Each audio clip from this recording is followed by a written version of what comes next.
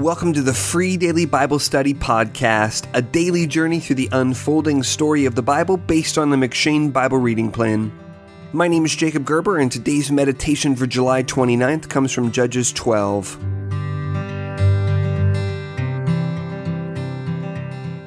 At this point, it is already obvious that the book of Judges is an extremely low point in the Bible.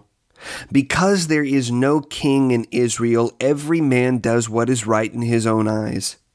Here in Judges 12, we see another step down the long, deep stairway into the dungeon of Israel's apostasy.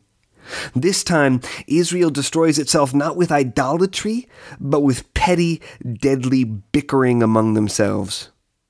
Immediately on the heels of a great victory against the Ammonites, men of the tribe of Ephraim pick a fight with the Gileadites, insisting that they should have been involved in the war, challenging Jephthah and threatening to burn his house down in Judges 12 verse 1. Now, we read back in Judges 10 verse 9 that the Ammonites had fought against Ephraim as a part of Yahweh's handing his people over to their enemies. However, we do not read anything in Judges 11 to corroborate Jephthah's claim that he had asked the Ephraimites for assistance, as he says in Judges 12 verses 2 through 3. Perhaps he is telling the truth and perhaps not. Regardless, Jephthah takes the same approach that he had with the king of the Ammonites, attempting to seek peace by asking, in Judges 12 verse 3, "Why then have you come up to me this day to fight against me?"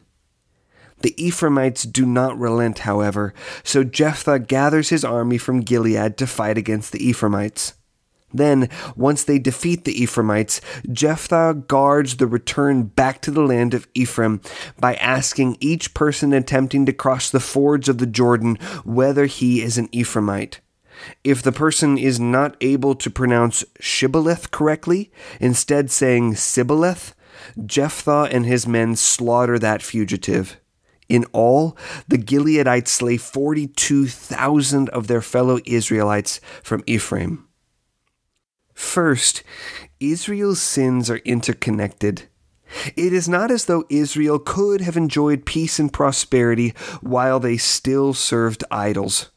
Rather, when human beings do not rightly worship the living God, they cannot rightly relate to one another. Second, Israel's infighting is an even greater crime than normal human squabbling. These are the chosen people of God, whom Yahweh redeemed out of Egypt with a mighty hand and an outstretched arm.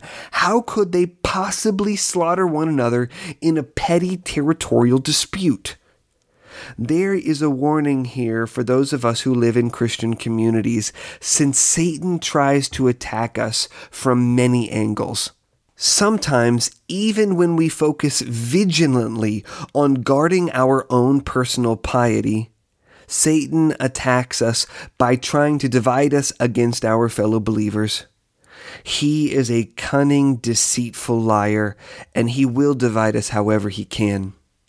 For this reason, David exclaims in Psalm 133 verse 1, "Behold, how good and pleasant it is when brothers dwell in unity."